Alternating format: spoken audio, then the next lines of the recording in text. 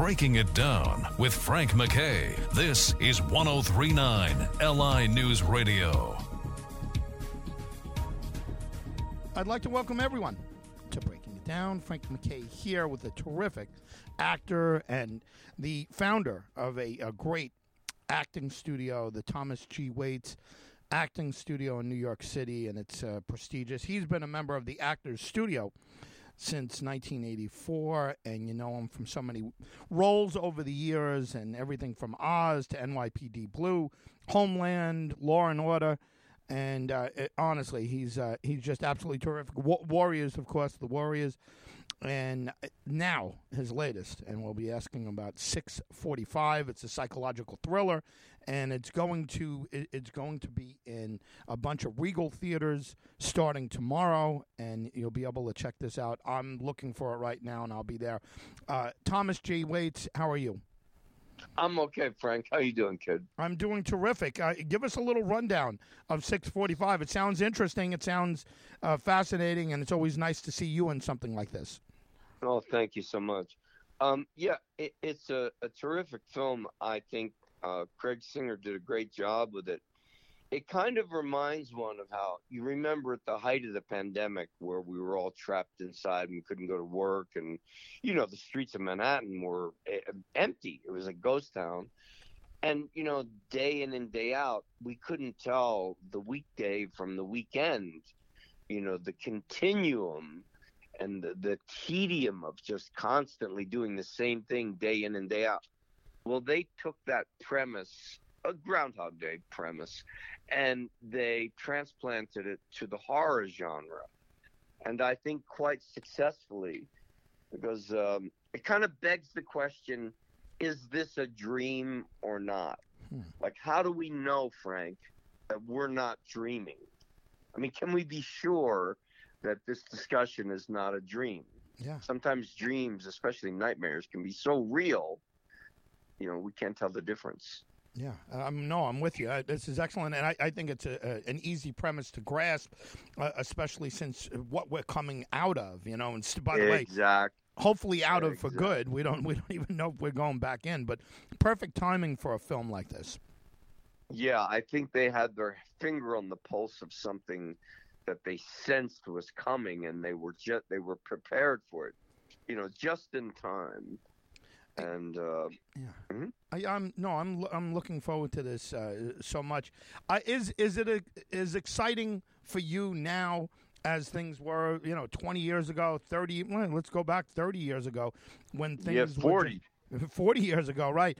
When things were just coming out. Is there still that same sense of excitement on opening day for you?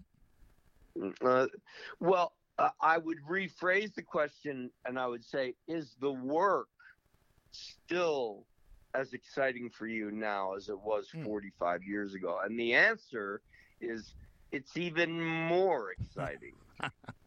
It's so thrilling, to get the opportunity to get in front of the camera and do something creative and interesting, especially if you have a good director. And Craig is a really good, he's an actor's director. He leaves you alone. He gets what he wants from you, but he creates an atmosphere where you want to do well for him. You want to succeed. You want to get him to go, that's it. That's the take I'm looking for. And not every director has that capacity. But Craig and John Carpenter and, a few others that I've had the opportunity to work with, Norman Jewison, they just had that.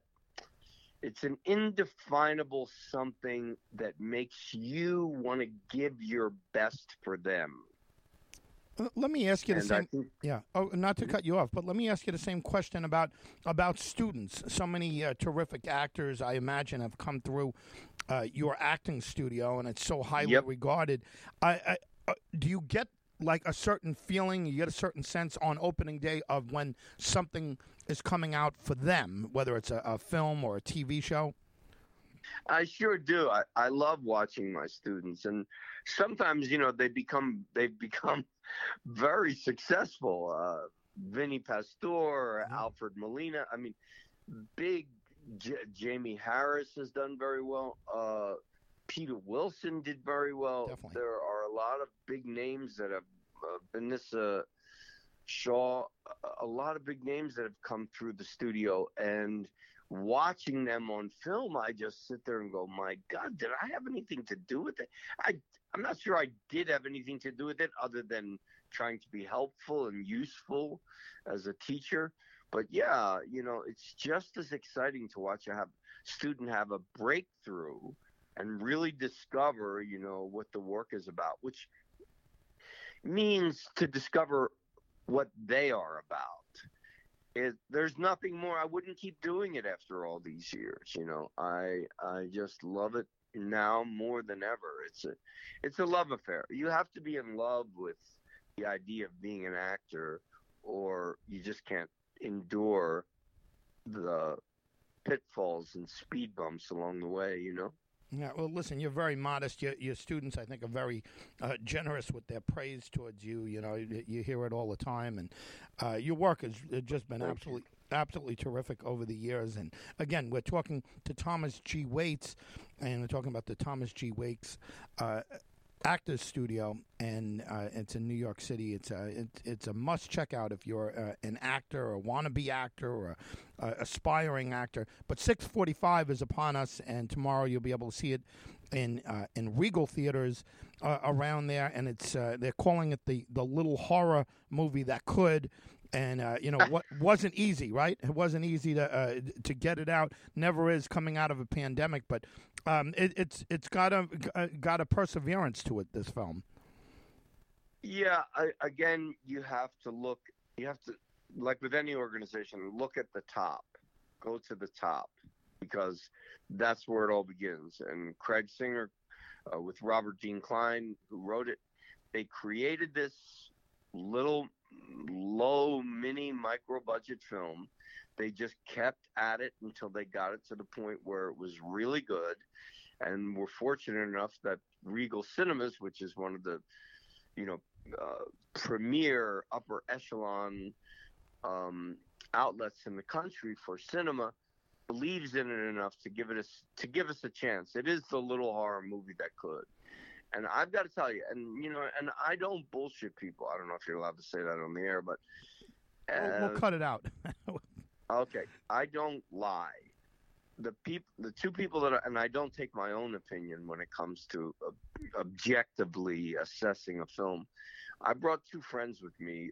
One was a tax lawyer, and the other was a gal, a model, and they're just your average people, really, that either go to the movies or don't. And they loved it. I mean, they were just like, wow, this is really good. I got to find the director and talk to him. And I've got so many questions. It really keeps you on the edge of your seat in terms of what happened. What is happening? You have to wait till the very end of the movie to get the question answered.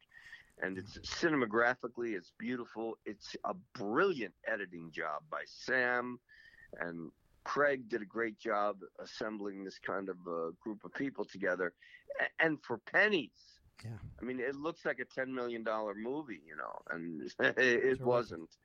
Well, listen. Yeah. Well, go ahead. I'm sorry. I don't want to cut you off. I know there's a lot of people waiting to talk to you, but go ahead. Yeah, I just want to say it's something I'm very proud of, and I'm very proud of Craig Singer, and I'm very proud to be part of it.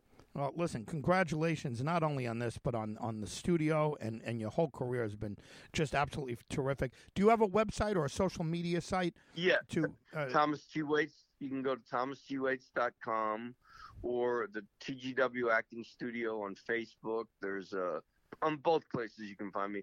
On Instagram, you can follow me under Your Acting Teacher. Great. All right, Frank. Thank you so much for your time, mate. Congrats. You're the best. 6:45. We'll be watching. Thomas G. Waits, thank you very much. Thank you, Frank. Talk to you soon. Thomas G. Waits, everyone. And, again, I didn't mean to rush him there, but he's got a publicist, and they're pushing him along, and I'd love to have him for a long period of time.